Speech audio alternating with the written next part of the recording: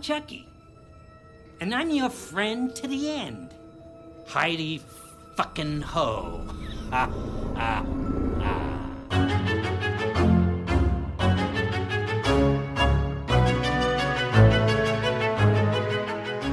And welcome back to Chucky Queers. It's our weekly coverage of Don Mancini's Chucky series on Sci-Fi, and we are up to episode 3. I'm Joe. And I'm Trace. And yes, episode 3 titled Hail Mary. And I think I figured out what we're doing here, Joe. I think we are going to be alternating episodes with the kids and with Tilly. Yeah, it was a little bit funny considering how much time we spent speculating at the end of last week's episode. You know, what is Glenda going to be like? Why is Tilly trying to cover up the murder in front of them and so on? Guess we'll get to wait an extra week because they're not telling us in this motherfucker. As soon as I realized, I was like, oh, we're not going to pay off that climax from last week's episode. Okay, bold move. It makes me want to keep watching, but bold move. Damn you, drawing it out. I know. I just because, they know we've been waiting, 20 years almost to see Glenda return. But nevertheless, they are not in this episode. We have a kid-centric episode at the Incarnate Lord School for Children. We're fucked up. School for bratty children. Yeah, so I know it probably sounded like I came down a little bit hard on last week's episode. I'm happy to report that this episode did work a little bit better for me. And I think in part because one of my bigger issues, aka Shitty Trevor, has been dealt with, and I'm super happy for that. Wasn't it funny, though, that I predicted his death in the second episode when we discussed the first episode? And oops, no, we get him in the third episode. I mean, all things considered, your timing is pretty good. Yeah. I think in addition to that, which I will confess I did not expect to happen this early. I really did think we were going to drag this bullshit out. So I'm happy to report that's not the case. I think overall this is a really strong episode for Lexi and Olivia Allen Lind overall. Like, she gets all the good funny quips, and she gets that great bathroom scene with Nadine.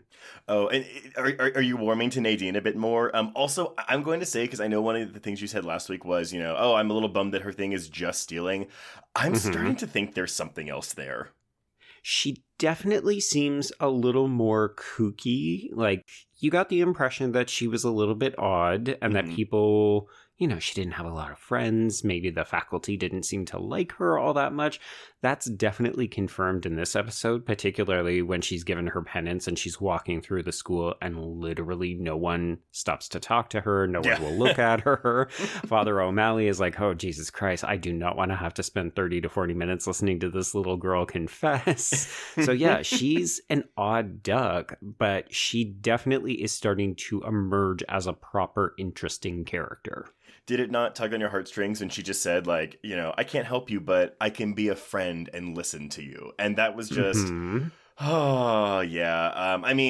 Unfortunately, Lexi has a new stash of pills to take, so we're going to be dragging that out for longer than I want it to be dragged out for. But I will co-sign. I'm kind of glad that Trevor's out of the situation so we can just focus on our main characters.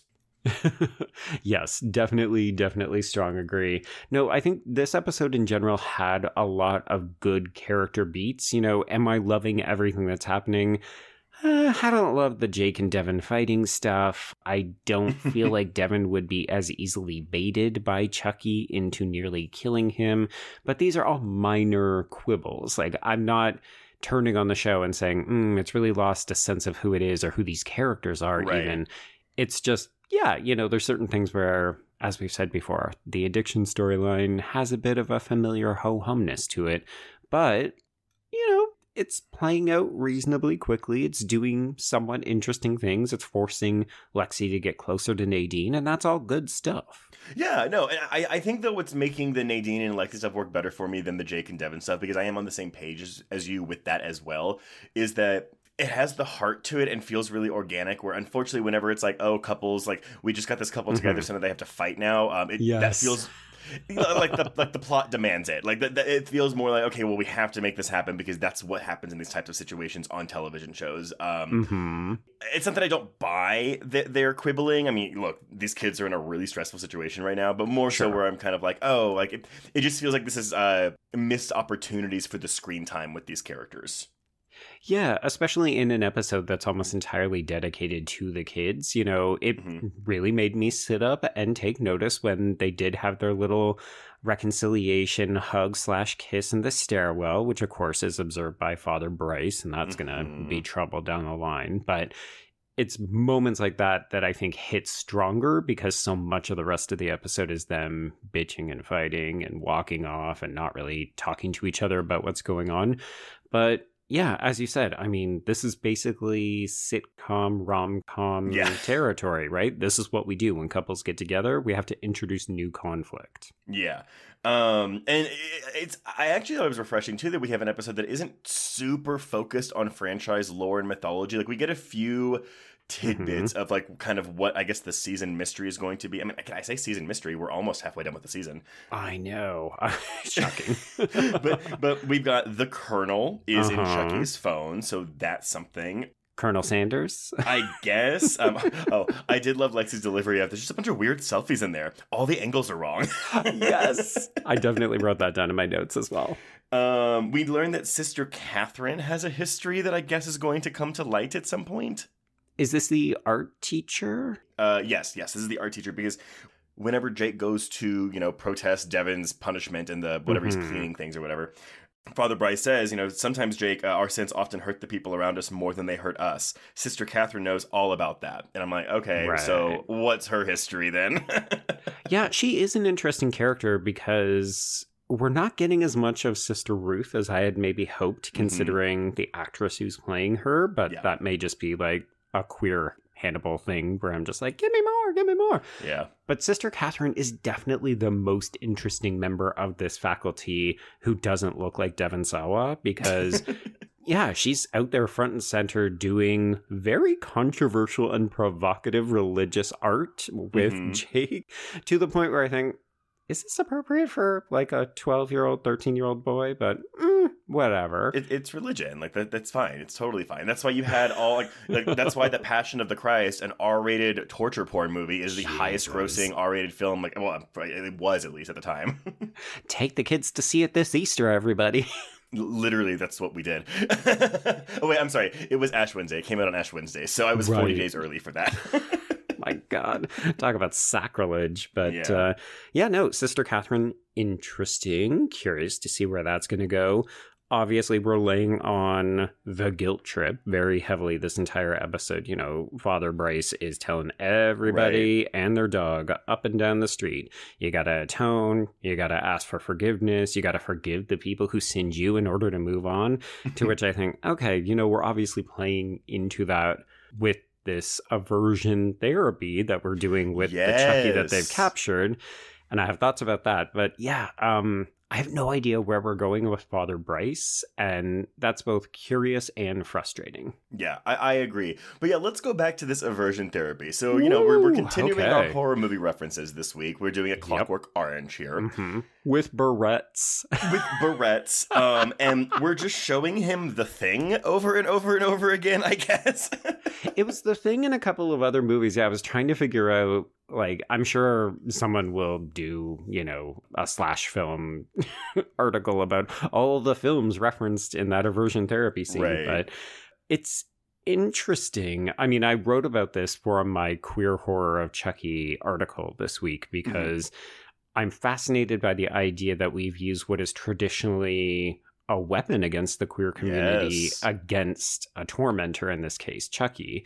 So it's I don't know. It's an interesting inversion, and I think that Don Mancini and company know exactly what they're doing by referencing it. I am in complete agreement. It is a little bit ridiculous that Chucky is converted after a night of this, but again, that leads into the ridiculous cartoony camp factor of the series.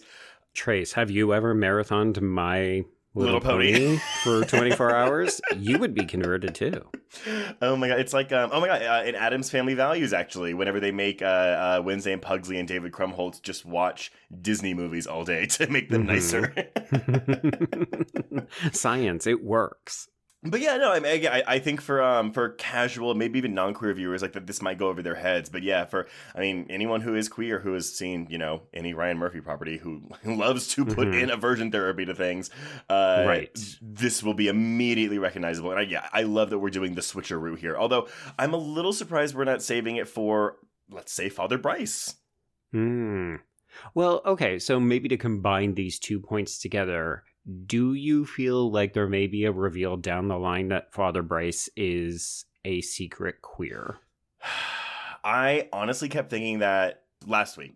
I didn't say this because I was like, well, that's not what happened. But I got weirdly, I don't want to say pedophilic vibes, but it felt like Father Bryce was being just off with when he was talking to Jake. Now, granted, his reaction to seeing Jake and Devin this week may have quashed that for me, but I don't know. I got weird repressed vibes from him last week, and I don't know if it carried through this week for me.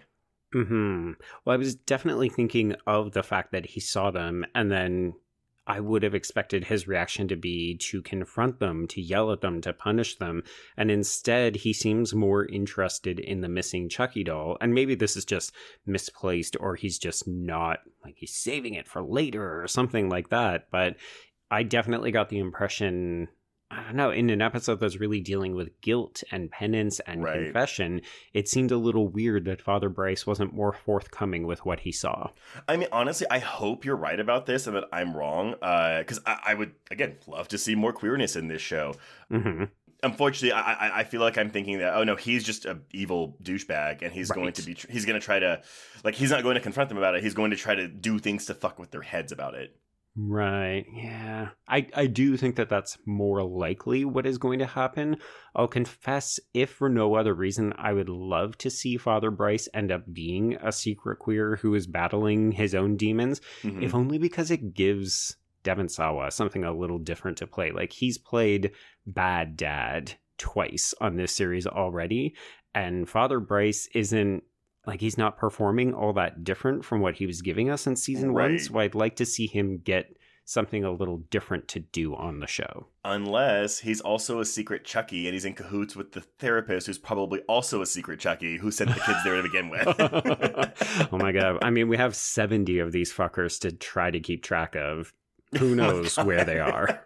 I mean, obviously we saw that Hulk Chucky got delivered. That's how we got rid of Trevor. And then he shows up at the end, so we know there's at least 2 at the school now. So what do we think of Hulk Chucky? So is this giving you, like, Gremlins, the new batch vibes, where we're like, oh, we're just going to be getting different types of Chuckies now?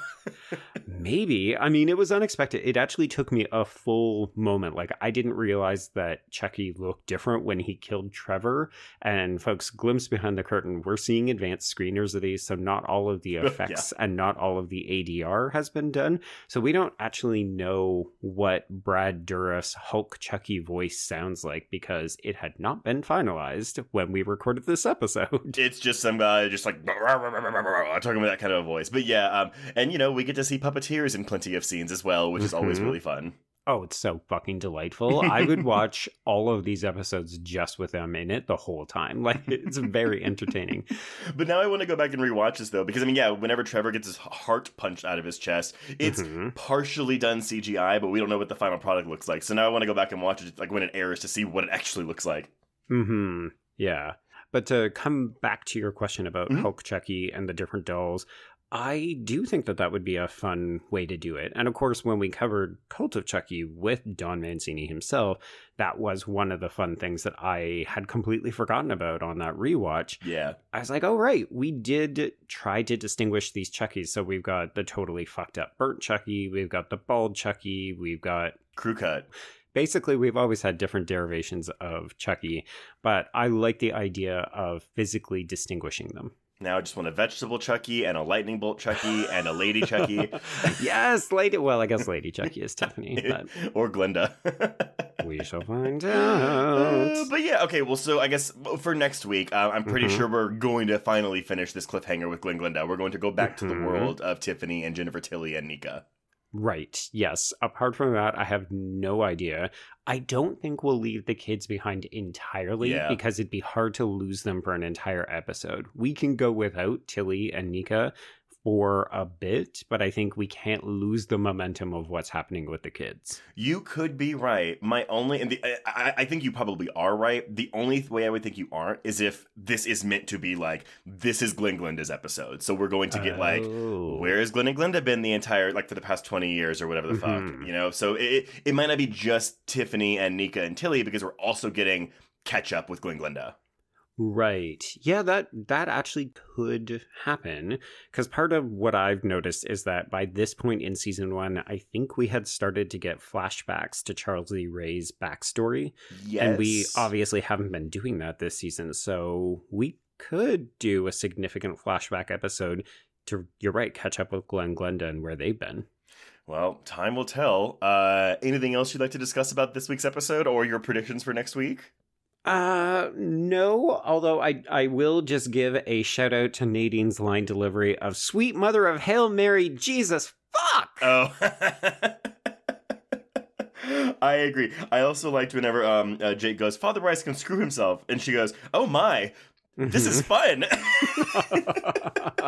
Yeah, big moments for Nadine in this episode really helped me to get on board. Yeah, well, everyone, let us know what you think of Nadine and what you thought of Hail Mary, because, you know, we're trucking along, and after next week, we are halfway done with this season. Holy shit, it's going by so fast already. Truly wild. But, yeah, until next week, we can cross out Hail Mary. Indeed, and cross out Chucky queers.